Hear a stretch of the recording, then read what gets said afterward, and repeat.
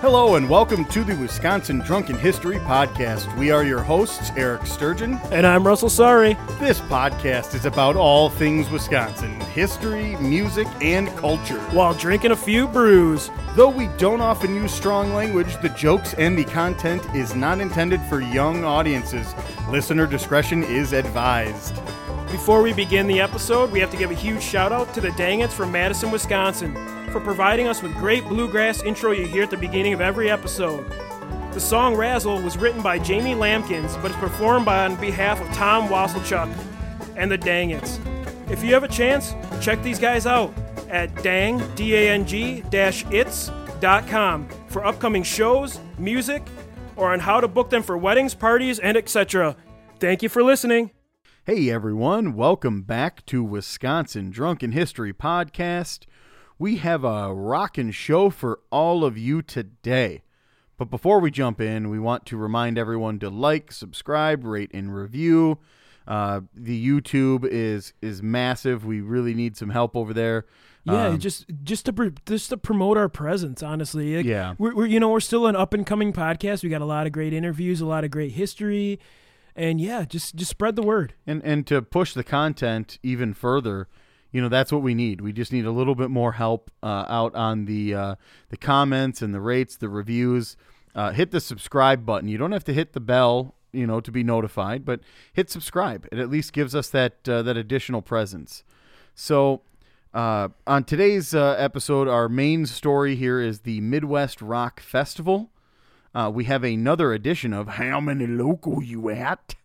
We have a This Day in Wisco History, a Wisconsin beer review, and we have music from Russ's own So-So Radio, and a special guest interview, which is awesome. I love this one. Let's go ahead and wrap up this intro and get this episode underway. So, today's main story, again, is Midwest Rock Festival.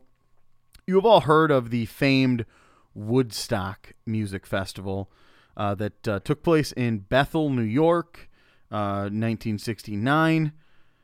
Huge acts played that thing. Grateful Dead, right. Jimi Hendrix. Just an amazing festival for sure.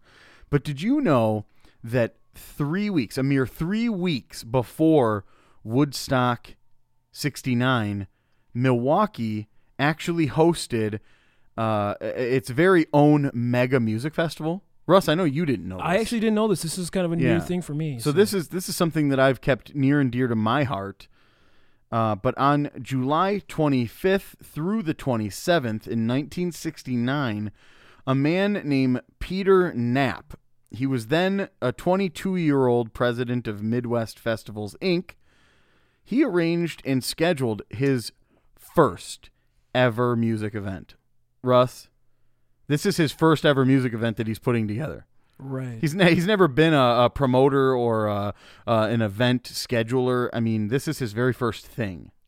I mean, it's pretty incredible, to tell you the truth. I mean, it's absolutely I've insane. actually never heard of this, though. You know what I mean? Like, you always hear about Woodstock, but you never hear about this. Right. Which is great. A lot of these other ones. But so just like Woodstock, the Midwest Rock Festival had to overcome gate crashers, rainstorms, uncooperative performers, and a young promoter scrambling to keep it all together, trying to keep it all together.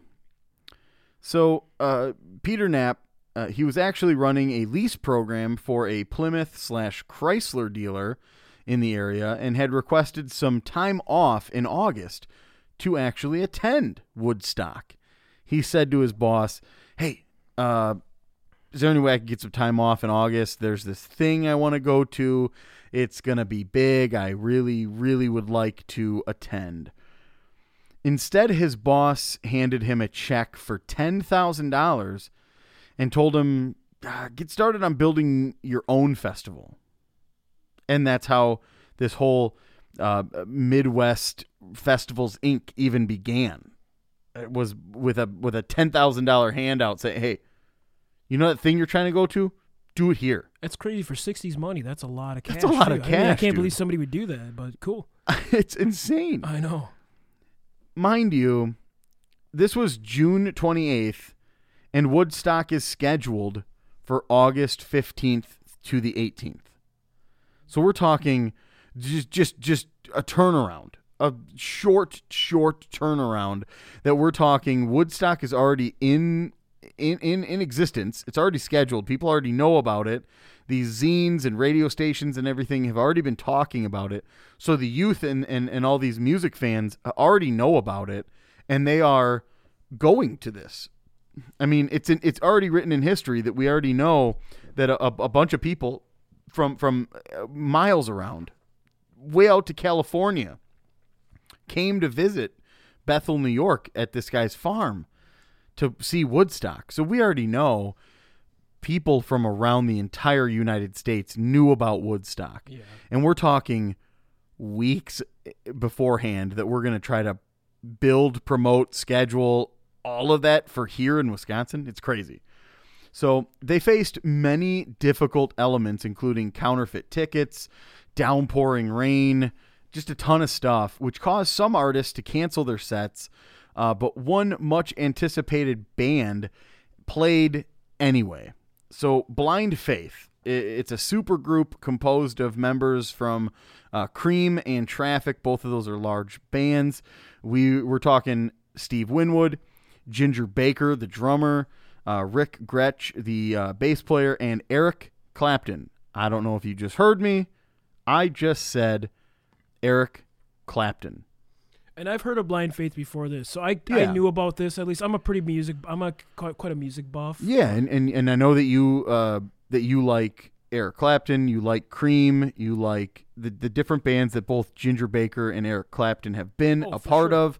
The Beatles, which a lot of people don't realize that Eric Clapton actually played the guitar solo in While My Guitar Gently Weeps. So did you know that there was a quarrel between Clapton and George Harrison, actually? I did not know that. So what happened is, so this song, I believe it's Layla, was actually written about George Harrison's girlfriend at the time, who Eric Clapton had a quarrel.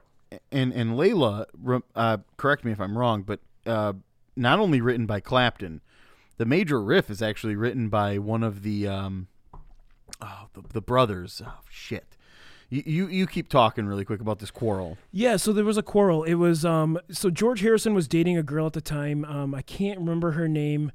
But yeah, so he was originally scheduled to be in the Beatles. He was actually going to be the guitarist for the Beatles. Yeah. And I think that's kind of common knowledge. But yeah, there was actually a quarrel between him and George Harrison over a woman who he really loved. And I can't, it's crazy because I can't think of her name, but I'm a huge music buff. But it was about a girl.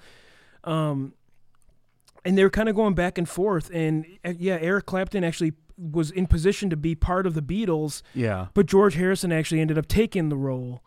Yeah. So there was kind of like that ongoing quarrel between the two. And I mean, it doesn't get much more prestigious when we're talking about classic rock and just music in general as George Harrison and Eric Clapton. But so to begin with, Eric Clapton didn't release the song Layla under My Name's Eric Clapton. It was Derek and the Dominoes, and it was the 13th track on it. But anyway, it was Duane Allman, the Allman Brothers, Allman, not Almond. Sorry about that. But the Allman Brothers were actually involved in the writing of the major guitar pieces and musical aspect of the song Layla. Crazy. Including the recording of this song. Had a lot featured by Allman, the Allman Brothers. So, okay, I thought of the girl's name. It's Patty Boyd. It was her name. Oh, yeah, sure. Patty Boyd. So what happened is they were kind of in a quarrel because it was George Harrison's girlfriend at the time, and Clapton loved her, had a huge crush on her, and he would actually eventually take her away from George Harrison, and actually ended up marrying Patty Boyd for a short time. Sure, the story is fairly well known, but yeah. So I mean, you're talking about names that Duane Allman, the Allman Brothers, George Harrison. I mean, these names that are encompassing into the Cream and the Derek and the Dominoes and that whole world, and then into Blind Faith, which is the one who played here at the show, just absolutely ridiculous. But, so to just encompass it again, George Harrison's song "While My Guitar Gently Weeps," Eric Clapton is the one who contributed the uncredited guitar work on that specific track. So we're talking about Blind Faith pushed on and played their Saturday afternoon set without any interruptions. Other notable acts who performed, Led Zeppelin. Oh man, that'd have been so great. You to cannot get away from the fact that Led Zeppelin is one of the best rock artists in history. What's funny though is it's 1969, so they're probably well known, but they weren't as well known. Right, exactly. Yeah, this is sort of towards the beginning of what we all know as Led Zeppelin. I mean, they had songs written and albums produced and released already at this point, but they were formed in 1968. So right, we're talking new. A year into their career, they're coming over to the States. They're from London, for everybody listening, but they showed up in Milwaukee, Wisconsin for this sick, just awesome music festival. And we have bands like John Mayall, their blues. Of course. The Blues Explosion. Massive. The Blues Explosion. Great stuff. Bob Seger System, which, at this point in time, we're not talking about Turn the Page and some of these other songs, but still Bob Seger. Early Seger. Early Great. Bob Seger here. This is amazing stuff. You got Joe Cocker. Oh, man. Who doesn't love Joe Cocker? I know, that cigarette ashtray voice that he has yes. is just phenomenal. Just lights out, man. Just this is way too huge. Johnny Winter, come on now. Yeah, I know. The Albino Massacre, dude. That guy can play. The Albino Massacre is in Milwaukee, amazing. rocking the hell. I mean, it's just absolutely phenomenal. Just to hear what was his big one? I think Frankenstein, right? Frankenstein, but then there was another one. I don't know if it's Love Roller Coaster. Yeah, I know. What the hell yeah, is he was it? amazing. The one I see on here listed in the actual event was MC5, which MC5, they're like the father of punk rock. A lot of people consider them, earliest the Sonics. versions The Sonics and MC5 are kind of the fathers of the modern punk rock era that happened in the 70s and 80s, which is insane. Yep. So MC5, as Russ mentioned, they're another one of the notable acts. The First Edition and Sweetwater, which was the band that was originally scheduled to open Woodstock. A lot of people may have seen some of the newer documentaries and stuff that have been written and produced and filmed for Woodstock. There was a lot of issues with the first day of Woodstock. Yeah, PBS put out a great documentary about Yeah. Woodstock, which is really cool because you can see how these young guys are putting together something so massive. And they had a lot of venue changes and stuff for Woodstock. Right. People in cities cut out right at the last second in order to, I don't know, because it was a political issue that we didn't want hippies to be around here because that'll, Right. put us in a different category. But so Sweetwater is originally intended to open Woodstock.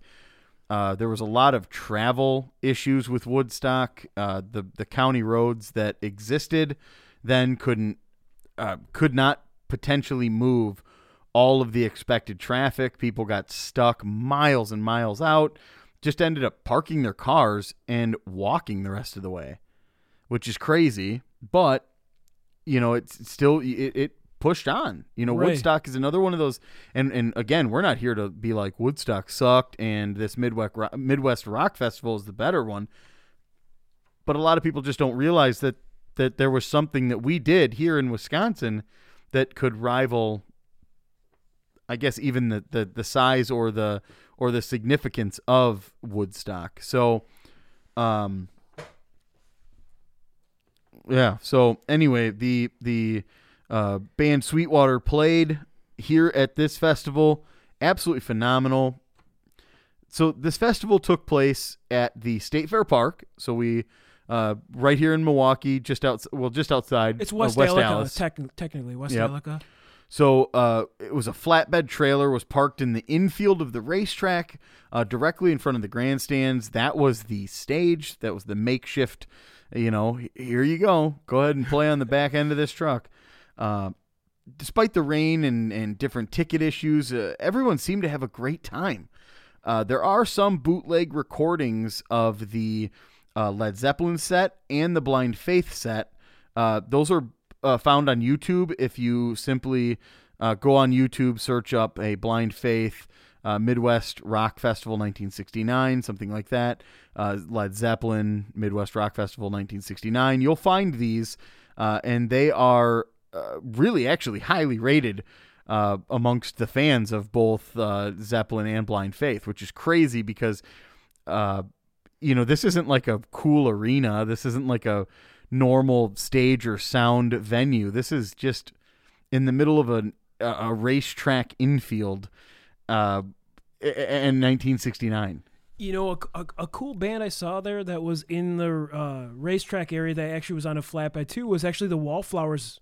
Wallflowers. I wasn't at the show with you, but it was a great show. You and your brother and your mom went, and really good show. We've seen a few different random acts that have just been super great at the infield of the old Milwaukee Mile. Yes. Which recently actually just hosted another big race, which was something that I didn't think would happen in our lifetime, but I think it was like 2018 or 2019, somewhat of a big race was held there again. But some of the more notable acts that were scheduled but could not perform due to this, constant downpour and just awful weather that ended up happening on, I believe, this Saturday, was Jeff Beck. He's very notable. He's another guitar player. It's just kind of another top guitar notch virtuoso that's just amazing. Mm-hmm. And then Jethro Tull, the old flute rock artist, right? Yeah, I never thought you'd use that in the same sentence. What's funny is like the rain and the water. I mean, everyone kind of had an aqua lung, so we probably should have been there, man. And just fluting it up. Yeah. Hey, you know what? Who doesn't love a rock flautist? So, really, the big takeaway here is Milwaukee has long since had a great history with music and specifically with some really notable artists. And although Woodstock happened a mere 3 weeks after this particular show, the Midwest Rock Festival, we didn't have the Grateful Dead. We didn't have Jimi Hendrix. We didn't have, Dylan and there was Janis Jefferson Airplane. There was Joe Cocker did play. He did play there here. There were so many good ones. I mean, just so many notable ones. So, but we did have a phenomenal turnout, a phenomenal show, and I just can't believe that that's something that it kind of goes unspoken about, unheard of. Like I said, I haven't heard about it before you mentioned it to me. Yeah, I'm really taken aback by, what can happen with persistence and with, your ability to just stay aggressive and stay driven. You can do whatever you want. Put a damn rock show on right here in the middle of Wisconsin, in the middle of a damn farm field. Look at all the agriculture. And now for a Wisconsin music segment. I know that this kind of transitions super well from what we just talked about on our main segment, but today's artist is actually pretty near and dear to us here at the Wisconsin Drunken History Podcast.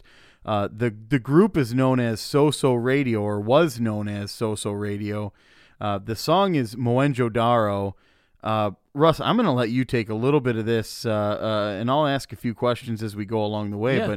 But this was your group. Yeah, so obviously we had Sam in our first episode. He did a song for us, but he was a drummer in the band, and we had a singer, Ryan, and I did some backup vocals for the band. And so we were called So-So Radio. The song's Mohenjo-Daro. And one great thing that happened in my lifetime was playing with this band. We actually were able to travel. We played a lot of, venues in the Midwest.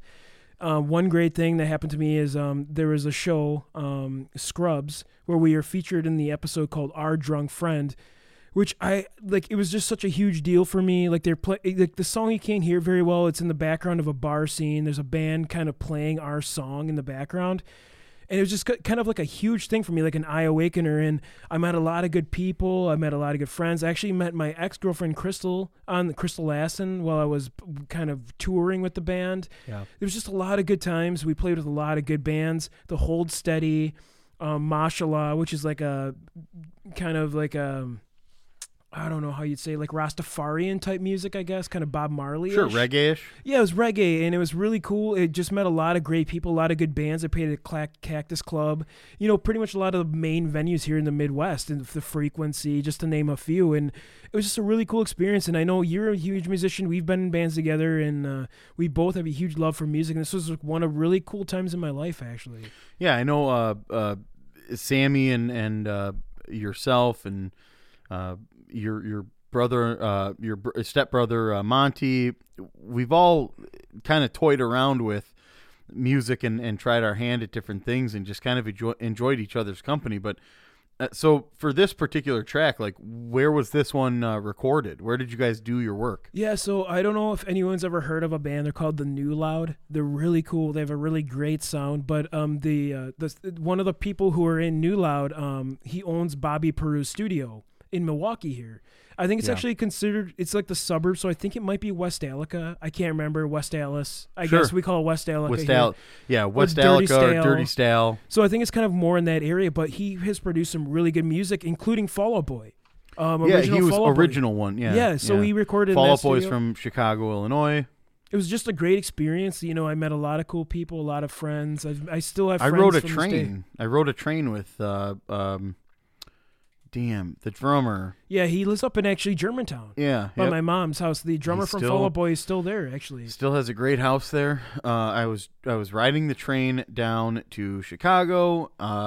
He happened to be on Andy Hurley. Yep. And I saw him, and I was like, "Hey, are you by chance?"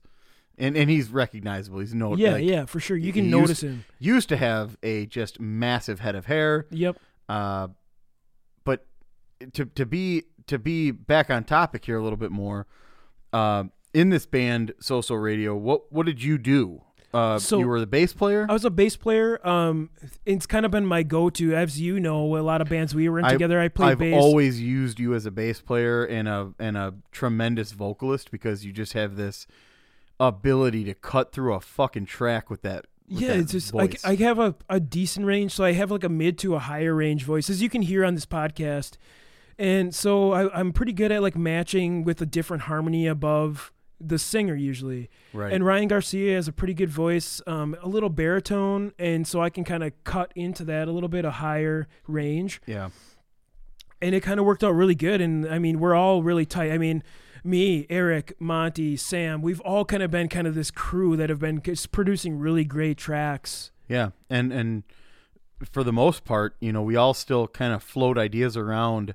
None of us play consistently anymore. None of us do anything live, but, we all still sort of try our hand at stuff. But the track you're about to hear is from So Radio. Again, it's called Mohenjo-Daro, as featured on the hit television show Scrubs, featuring Zach Braff and some other individuals. But enjoy it. Again, there's not a whole lot out there on the internet about this. They're not on Spotify or Apple or anything like that. But check it out. Honestly, it's phenomenal music. And so it ends without a chance to begin. Will one word break down these four walls just like it did back then?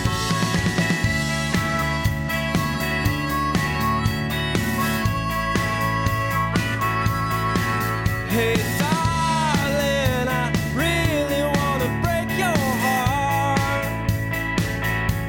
but don't you put it back together just to watch somebody blow it apart.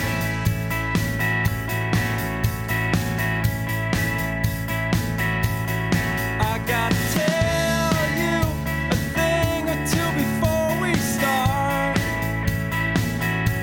That nothing good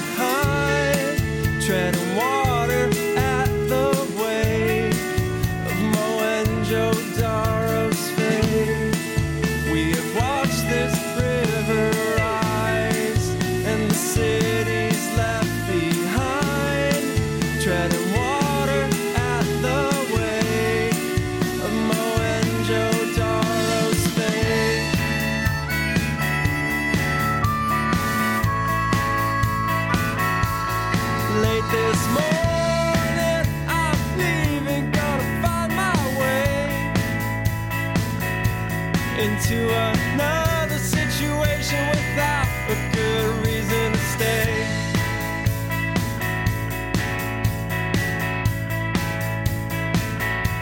And like I told you, by the evening, all I have to say,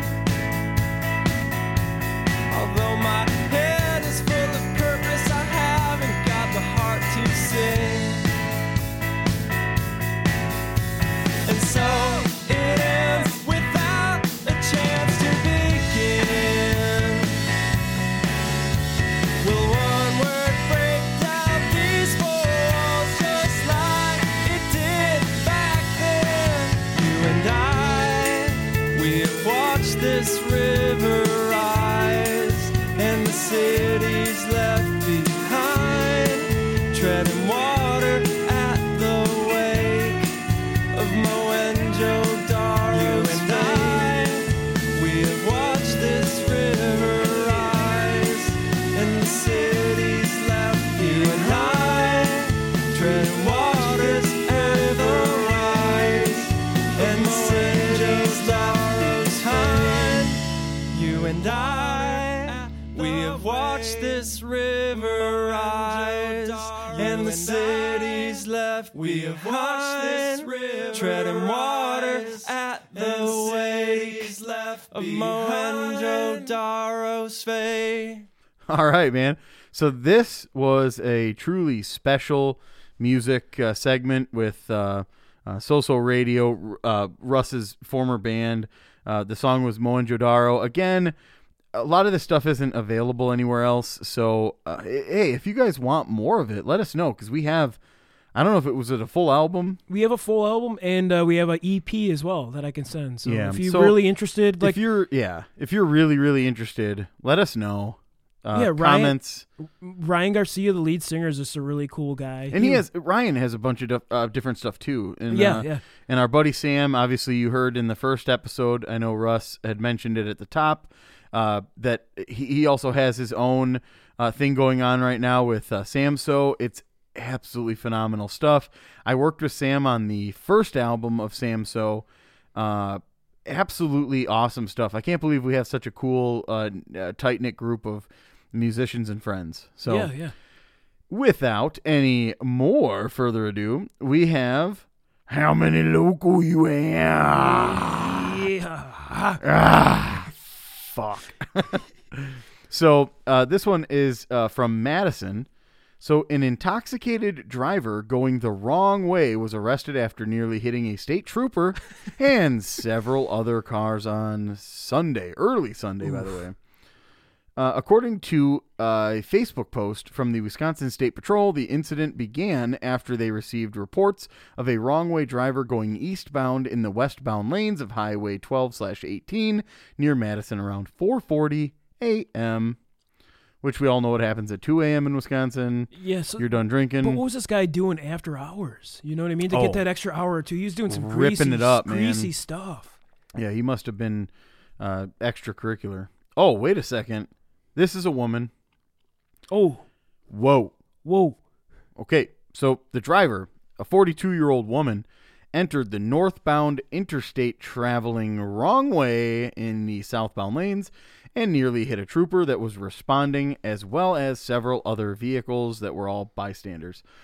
Officials said that the Dane County Sheriff's Office deputies deployed tire deflation devices, those are spike strips, in order to try to stop the vehicle. The woman kept driving with the deflated tires, so a high-risk stop was conducted. Probably a pit maneuver? Is that what you're thinking? Yeah, probably. So the woman is facing charges of OWI, second offense, reckless driving / endangering safety, eluding, operating after revocation, driving in excess of the posted speed limit, and deviating from designated lanes. Those are all very, very cool things. I can't believe that we're finding a story of this nature. Yeah, so men are normally the offenders of this serious of stuff. We've had some young women on here that have like passed out after parties and stuff, but this one's like 4 a.m. around 4 a.m. and she's 42. So let's break this down. So she's 42 around 4 a.m. There's probably spike strips involved. Yeah, probably a pit maneuver. They said that. So they might have hit her back tire to spin her around to get her to pull over because she probably didn't even know the cops were behind her. Honestly. Probably didn't even see it. Probably didn't hear it. And she's into. She's probably doing some extracurriculars if it's 4 a.m. She was doing some parking lot rendezvous. Yeah. So these are the evidence we have. So we know she's really drunk. She's a woman. And that's not I'm not bashing women or anything. Like, she's a woman, so she's smaller, so she can't handle the lokes as much as a male. Right. It's 4 a.m. You know, she probably didn't even see the police. So, like, she's at a pretty decent loke level. I mean, for she's deep. For a smaller woman, 42. I don't know her background. I don't know if she's like a veteran drinker. So I'm trying to. This is her second. So it's her second. So she has some liquor in her past. Oh yeah, she's got a history of licking. So what do you think, Eric? God damn! Why'd you do that? Why'd you go that route? She has history. She has a history of licking. What I meant was, she has a history of liquor, not licking. Okay. So what do you think's going on here? I mean, what do you think from a local perspective? Like, let's take all that evidence into our. Well, she is straight hammered. Yeah, she's hammered. She has done it. So honestly, here's my initial take: 3 cans of Loco, 12, a 12 Loco, 3 cans. Yeah, and 12 Loco. My thought was so 3 to like 3.5 was my initial viewpoint. Just thinking in my head, I think a 12 Loco probably kind of sums us up. I mean, the cop, you know, when he had to probably hit her back tire and spin her into the ditch, I think she's lit up. She's thinking she's like flying or something. Right. No, she doesn't even know the cop's there. You know, to be honest with you, she probably didn't even know the state trooper was there in the first place. 3.5, I think, is the right number. Okay, so 3.5 cans. Not 3.5. So 14, Loco. like a 14 Loco. 14 Loco. I think that's a pretty good 12 estimate. 12 to 14. Yeah, we'll go with a 14 Loco on this one. And like we say before, always drink Wisconsin Blee. You know, we really don't want you to be on our show. That's why we do this. Yeah, we don't want to read about you. We don't want to know who you are. We try not to use any names ever. But again, don't do this. Just hey. It's 2020 right now. Ubers, Lyfts, taxi cabs, everything exists for you to not do this. The Tavern League of Wisconsin has things that you can call local sober drivers. Like, I think some of them are actually free lifts now. They are. They are. The Tavern League of Wisconsin always exists in a free setting. You know, so please talk to your bartenders, talk to your friends. They'll help you. They'll get you something to get home safely. And if not, just put the app on your phone and, you know, set your house as like, an address that you know. Just get home safely. Quit doing this drinking and driving stuff. Yeah, and a lot of those have like a one free ride when you're just signing up. Right. So just take that free ride, go home safe to your family, you know. Yeah. I mean, we've all been to that one party where like, oh, one more pitcher. But when you get to that point and you know when you're like staggering to the bathroom, just get that call. Just make that call. And so this brings us to a perfect point here. Our beer review. We have a special beer today. Let's just throw it out there. This is the most special beer I think that we will ever review, unless we get a beer named after us. But this beer in particular brings us right back to our first couple episodes, the Hodag. Yeah, so me and Eric have both been to Rhinelander. We love Rhinelander. I mean, we've both been there. I go there often with my little guy. He loves the Hodag. He just like adores Pioneer Park, Hodags. the trains, and this, everything. Yeah, this specific beer is the Hodag beer from the Hodag store. Limited release. You might not even be able to find it at this point. I would say by the time that you hear this, it's probably already off the and it wasn't even on shelves. It was at the Hodag store. I had to go to the Hodag store and actually see the shelf itself, which this sat in, which is an old, Coca-Cola refrigerator, for crying out loud. Phenomenal can. This thing has the Hodag sitting there sipping a brewski, having another one in the other hand. This thing is a double fister. Yeah, he's a cryptid just sucking down some brews. And actually, this one is a Pilsner type beer. It's a 5.5% alcohol by volume, and it actually was done by the Northwoods Brewing Company in Osseo, Wisconsin. Yeah, so brewed kind of as a contract brew in partnership with the Osseo brew there. So after taking the first sip, oh my, it's just a really refreshing. You're getting a lot of the malt and the grain coming through. Ooh. It's very good. Wow. It's really good. And I like that. I don't know how long this one's going to be out, but I really recommend you guys check this one out. Honestly, it's just phenomenal. That's a throttle body of a taste right there. And on the can, I love that. So I'm going to read the little piece on the can just so you can kind of know what's going on. It says, a beer as legendary as the Hodag, both crafted from the Northwoods of Wisconsin. Among the old-growth pine forests and crystal-clear waters comes this premium Hodag beer, a classic old-school Wisconsin Pilsner. And let me tell you, it does not disappoint. This thing is as described. It is a classic Pilsner taste.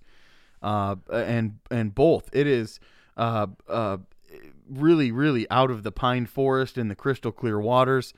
You can taste it all. You can taste the Northwoods. Yeah, and if for anyone that hasn't been to Rhinelander, you got to get there. They have the Hodag store. They got Pioneer Park, which is free. I mean, you can spend a whole day at Pioneer Park. It's like 4 museums in one location.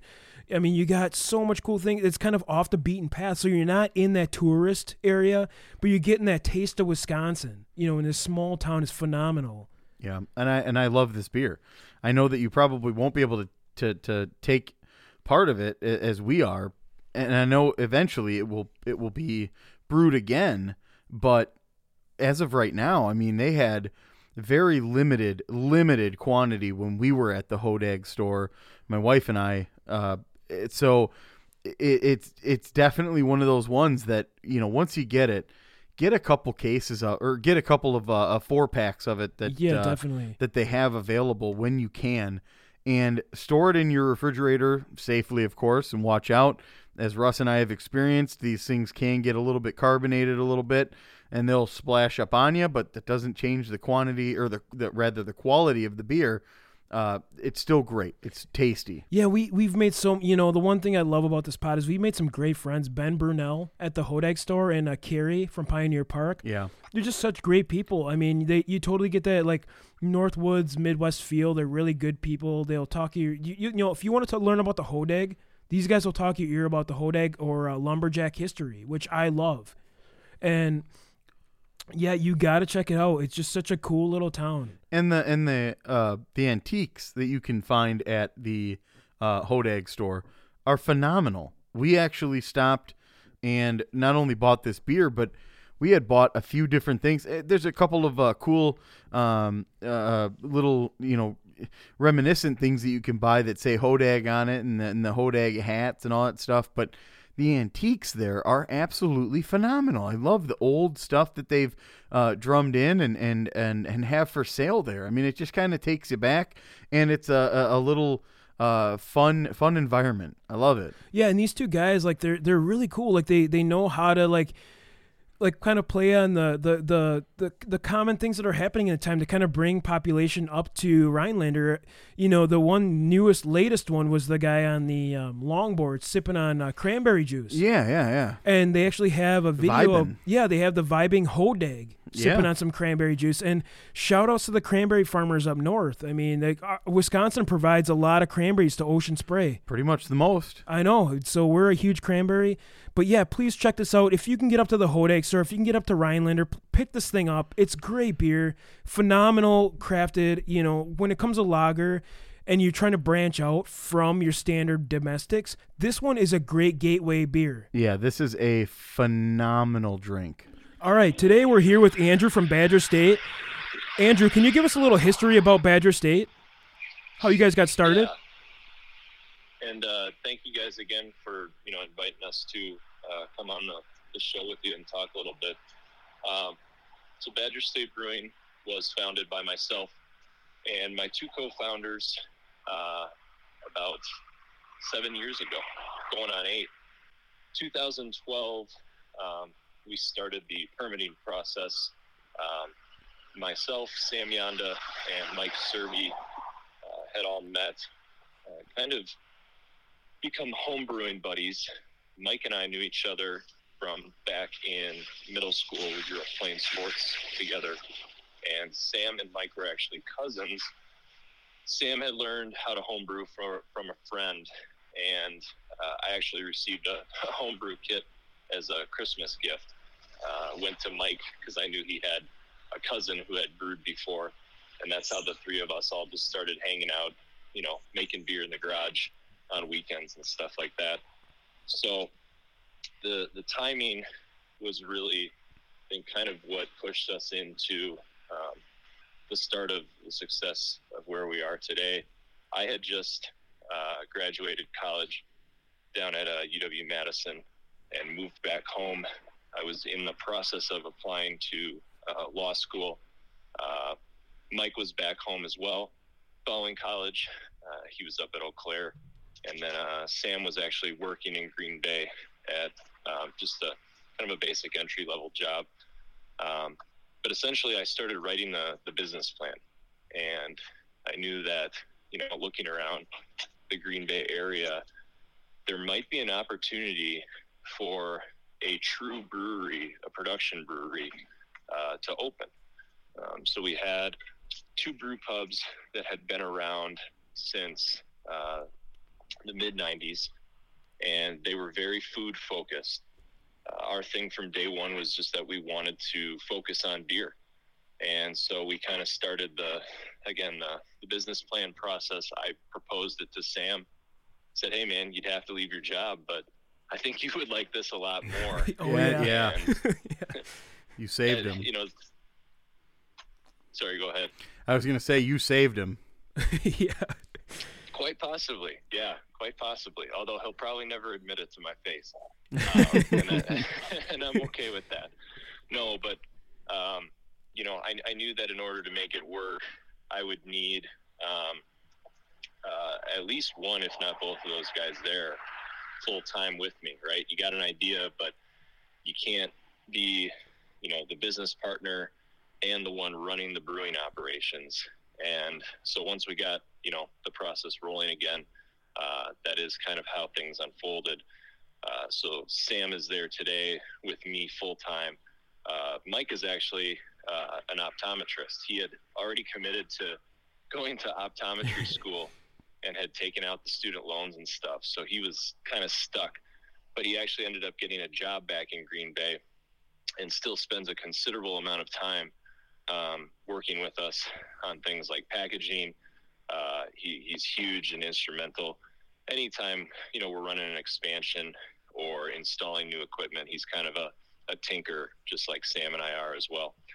But Sam and myself are there every day today, and Sam's running the brewing operations. I'm running the sales, the marketing, all the other fun stuff. And then we still get together and come up with new beer ideas. Cool. And new recipes, just like the good old days. So that's kind of the fast version, in a nutshell. Awesome. Nice. It's been a wild ride. So we got to ask you, talking about experimental beers, anything you recommend that's coming out that we need to try? Yeah, definitely. So we just missed Oktoberfest season, and we actually rolled out our first ever Oktoberfest. We'd kind of been standoffish on that style for a long time just because so many places produced it. And what we decided to do was kind of a variation of our top selling beer. That's our craft lager. It's Brewski. It's the beer can that looks like the state license plate. Yep. Oh, yeah. Super recognizable. I don't know if you guys have seen it. Yeah, definitely. Right on. But we did an Oktoberfest kind of take on that in an orange can with black lettering, which was super, super cool. Perfect for hunting season, gearing up in Wisconsin, Halloween with the orange, the whole 9 yards. And to boot, the beer turned out fantastic. Definitely unique. We're definitely very proud of it. Yeah, I wonder. I think that one's just about sold out. There might be like 5 cases left at the brewery. So I wonder if the DNR considers that part of your orange get-up if you have a couple cans in your hand. I would say yes. Okay, I think great. It's completely fair game to have one of those in your hand. Awesome. Yeah, and it follows all the regulations and guidelines when you're out in the woods. Blaze orange. Exactly. Safety first, right? Perfect. Absolutely. And then I know things with COVID have been pretty weird, but do you guys have any like regular events at the brewery currently? Yeah, we've actually found a lot of success in the past couple months with drive-in concerts and drive-in events. And that really has seemingly turned into a trend that we've seen unfold around the country. So that's been pretty cool to see. We've got some more stuff going on this fall, and we're really just pushing, our outdoor spaces. Our indoor spaces are, open again, and we've been able to socially distance our tables. We're running a satellite tap room in our event hall, which is huge. That's like a 400-person capacity space. So, getting another 50 people in over there on that side and having plenty of room for everyone has been pretty easy to do. But, yeah, as far as events go, we're still trying to focus on beer releases. We've got our Tiki Tom Slushy series. Oh, nice. Releases kind of coming up on a regular basis. I don't know if you guys have seen that. We'll have to try to get you some. Yeah, definitely. I would love to try it. Yeah, and slushy beers are, they're all the rage right now. So rather than just doing fruit flavors, ours are kind of cocktail inspired, which has been really cool. So we just released our Tiki Tom. The nickname for this one was the Tweaky Tiki. We actually did a coffee cocktail inspired slushy, which is something I've never seen anyone else do. And quite frankly, it tastes phenomenal. I don't know if you guys are into cocktails and trying new stuff, but there's a lot of opportunity for ideas to cross over into those realms. Definitely. Yeah, the more of the cocktail or booze route is definitely something we're both into as well. Yeah. Distilling and stuff too. Pretty much anything Wisconsin I'm all about. Anything that can support, especially local. Well, Andrew, thank you. But before we go, we got to ask you a few questions about how Wisconsin you are. Are you willing to participate? Oh, yeah, definitely. All right, let's hear. Okay, so the first question we got, have you ever eaten a squeaky cheese curd? Oh, absolutely. I'd say probably, on a weekly basis almost. Yeah, same I here. agree. I'm in the same I boat. agree. And then we got to ask you this question. So I know you guys are from the title town, Green Bay. Have you ever tailgated at a Brewers, Packers, or a Badgers game? Every single one. The trifecta. The trifecta. Perfect Great. score. Mm-hmm. So have you ever wore a cheese hat? Oh, absolutely. And not just a cheese hat. I've worn a cheese top hat, a cheese cowboy hat, a cheese baseball hat, and a cheese corn hat. My friends and I have a set that we interchange when we get to the Packer games each year. That's good. That's huge. That's awesome. So you got like a whole suit. You got a whole closet full of cheddar. Next level. Next. All right, and then so have you ever hit a deer? I haven't hit a deer. One of our employees have. I know several friends who have. That's actually something that I'm trying really hard not to cross off. Yeah, right. On the list. Yeah, of course. I would not prefer to go down that road. For insurance But purposes. we'll see. Yeah, For I mean insurance that's purposes naturally, and I'm a fan of my truck. It's a nice truck. I'd hate to see it all dented up, right? I just got a new truck too, so I can actually feel for you on this one. There you go. Welcome to the club. Thank you. I'm still out of the club, but I'm working on it. He's getting there. There's still time. All right. Have you ever had a true muddled old fashioned? Oh, absolutely. And one of my favorite things to do is, when traveling, is trying old fashions in different states and seeing how they make theirs. Just to see how badly they mess it up. Well, usually how they mess it up, exactly. I mean, the standard has been set so high. My favorite go-to spot in Green Bay is a place called the Libertine. It's downtown. It's kind of a craft cocktail bar, a little bit divey, but they're old-fashioned. If I could and my liver would tolerate it, I would go in there and have 12 of those every Saturday night. Yeah, me too. You're not alone. They're so good, so good. So yeah, like just a little side tangent. I remember going to Boston, and there was a guy with like the heaviest Irish accent, and he made like the perfect muddled old fashioned. I could not believe it. It was like identical to Wisconsin. Why didn't you marry him? It's a beautiful thing. I know. Done correctly. I know. All right, next question. Have you ever milked a cow? Sorry, what was that? Have you ever milked a cow? I have not milked a cow. That's actually something that I think that I need to cross off on the list. Just give it a shot. Grab an udder. And Yeah. anytime of the day. Just break into any local dairy establishment and just rip it. Right? What's the worst that could happen? Just Yeah. show them my ID. Right. It's okay, I'm from here. Yeah, just tell them that you wanted to experience this. I like it. That's a good game plan. All right, next question. Have you ever been to a supper club, and do you have a favorite? Sorry, say that again. Have you ever been to a supper club, and do you have a favorite? I have been to many supper clubs. Actually, I grew up going to supper clubs, and a favorite. It's a tough question. Yeah, this is the struggle we all face. Yeah, I'm gonna throw out just a couple here because they all hold different places in my heart. So the Nobbles of Hollandtown is just a little bit outside Green Bay. That's kind of my nostalgic, one of my family, growing up, going to on Friday night kind of places. My current go-to that's actually a little bit closer in Green Bay, for going with friends and stuff is Wally's Spot. That's actually on the kind of the east side of town.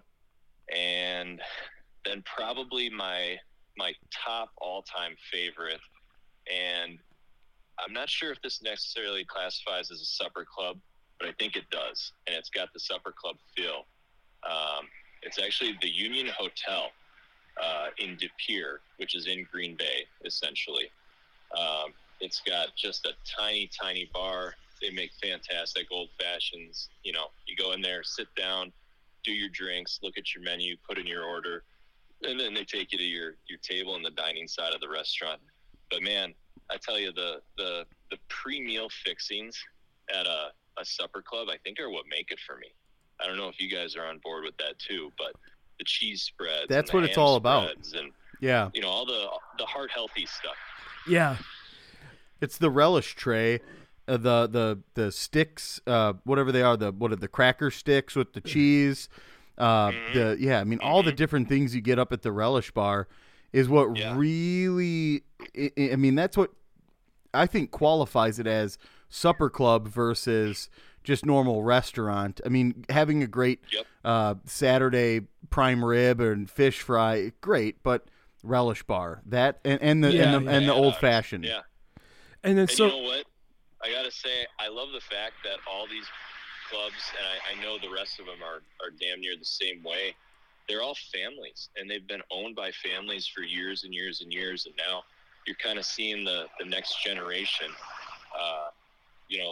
Either the kids or someone who's kind of around my age, mid-30s, taking these places over and carrying on the torch for the next the next generation to come. That to me is super cool. Yeah, I do like that too. It keeps it right in the family. Yeah, and I was going to so the next question I got for you, regarding Badger State, is there a beer you would recommend, a Badger State beer that is great for beer brats? Yes, actually.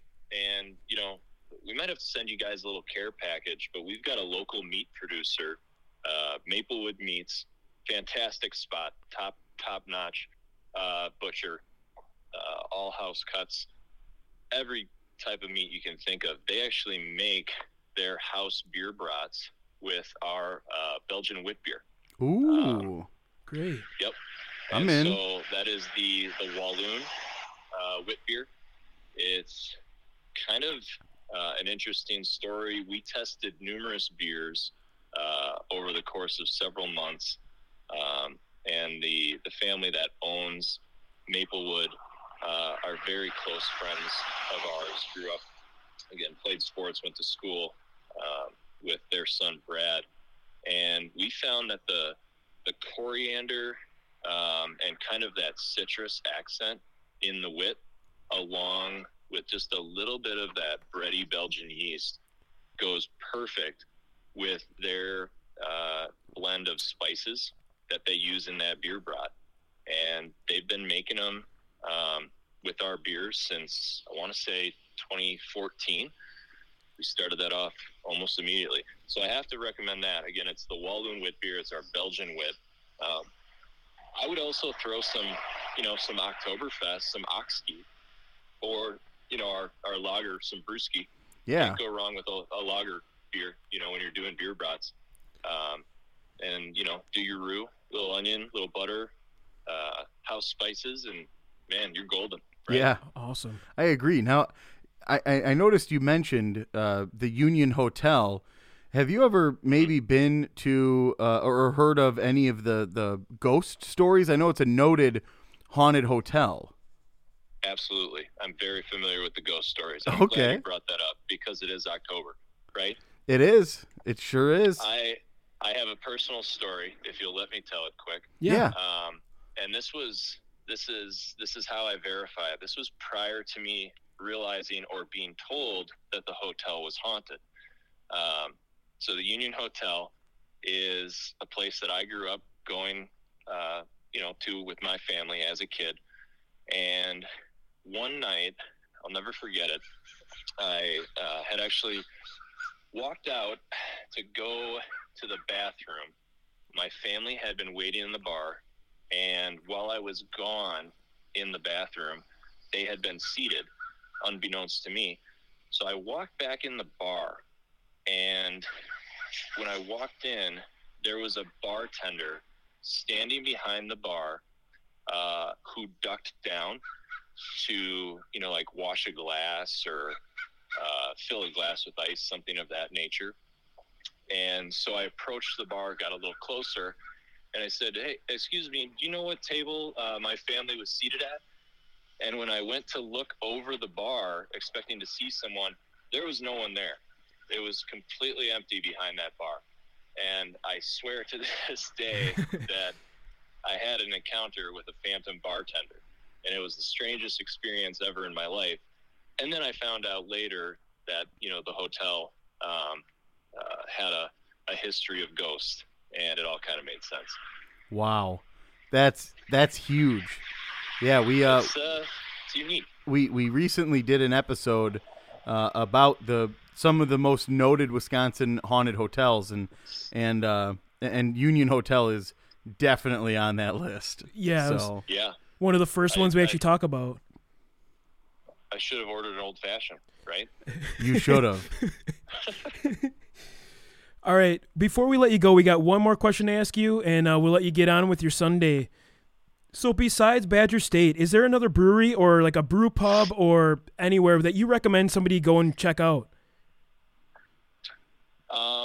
You know what? There's actually a lot of places in the state that I'm a big fan of. I've got a lot of respect for several different breweries that I think make really good quality beer. They keep things interesting. They have fun with their events. They give a ton back to their community. And I could list probably 10, 12 places, but I'll go as close to home as possible, just in case someone's in, Green Bay visiting us, and then they want to make a little drive out of it or something like that. In town, my two favorite kind of small spot tap room brewery friends would have to be Still Make Beer over on the east side, and then a little bit further out, Door County Anape Brewing has a small little cozy tap room. They're both owned by fantastic guys, hands-on, very caring dudes who are just super into beer, and they kind of started the same time as we did back in 2012, so it's been kind of fun to grow up with them. And a little bit further south down in Neenah, Lion's Tail Brewing, making some really good beers. Again, super good dudes, running that place down there, good family-owned spots. I think that's what it's really about for me. You know, it's got to be good people behind good beer. Yeah. And that kind of makes my experience, you know, being inside the industry and seeing a lot of things behind the curtain, if that makes sense. I like that message. It's as much about the product as it is about the people. Mm-hmm. Yeah, I love that. But awesome, Andrew. Thank you. We really appreciate your time today. We appreciate that it was kind of a last-minute thing and you were able to get on, and thank you. Yeah, absolutely. I hope I'll see you guys at the tap room sometime. Maybe we can make that happen once things, you know, continue to return to normalcy. And feel free to give us a shout anytime. We always love talking beer. Sounds good. All yeah, right. We could talk your ear off, so we'll be up there soon. Absolutely. We will definitely come visit you. Right on, guys. Sounds All right. good. Thanks a lot, Andrew. Have a good one. All right. You too. Cheers. Yep. Cheers. Bye. Bye. All right. And we have a This Day in Wisco history for ya. 1887, Georgia O'Keeffe is born. So this is 11/15/1887. So on this date, Georgia O'Keeffe was born in Sun Prairie. That's by Madison there. A little north. Yeah. Yep. She studied at the Chicago Art Institute from 1904 to 1905, and in 1907 she relocated to New York to study the Arts Students League with William Chase. In 1926, she unveiled her now famous flower paintings. She received much of her artistic inspiration from her surroundings in New Mexico, where she settled permanently in 1946. O'Keeffe was awarded the Presidential Medal of Freedom in 1977. Georgia O'Keeffe eventually died in 1986 in Santa Fe. The year I was born, 1986. I love Georgia O'Keeffe. I'm a huge fan. I love her artwork. I love floral patterns. I love irises, orchids, and she does a very phenomenal job. They're beautiful. I've saw a whole bunch of her exposés at different museums. I don't know what to say. Like, it's just such a great thing that we have her in our state. Like, it's just such beautiful artwork. Yeah, I mean, it's absolutely phenomenal. They're absolutely beautiful. I don't think anything more can be said than these are absolutely wonderful works of art. All right, that concludes this episode of Wisconsin Drunken History Podcast. If you enjoyed this vulgar display of Wisconsin, we recommend you subscribe via SoundCloud, Apple Podcast, Google Play, Spotify, Stitcher, and TuneIn. Also, leave us a review on any one of those above-mentioned sites, and we can read one at the end of every show. Follow us on social media, and feel free to reach out, especially if there is a piece of history or weird news you'd love us to share or research, as well as highlight some local artists or music. Our website is projectcapestudio.com. I'd also like to thank my friend and past coworker, Steph Skiback, for providing us with awesome podcast cover art, as well as the Dangits for intro and outro music, and all of you for listening. As always, Watch out for deer on the way home.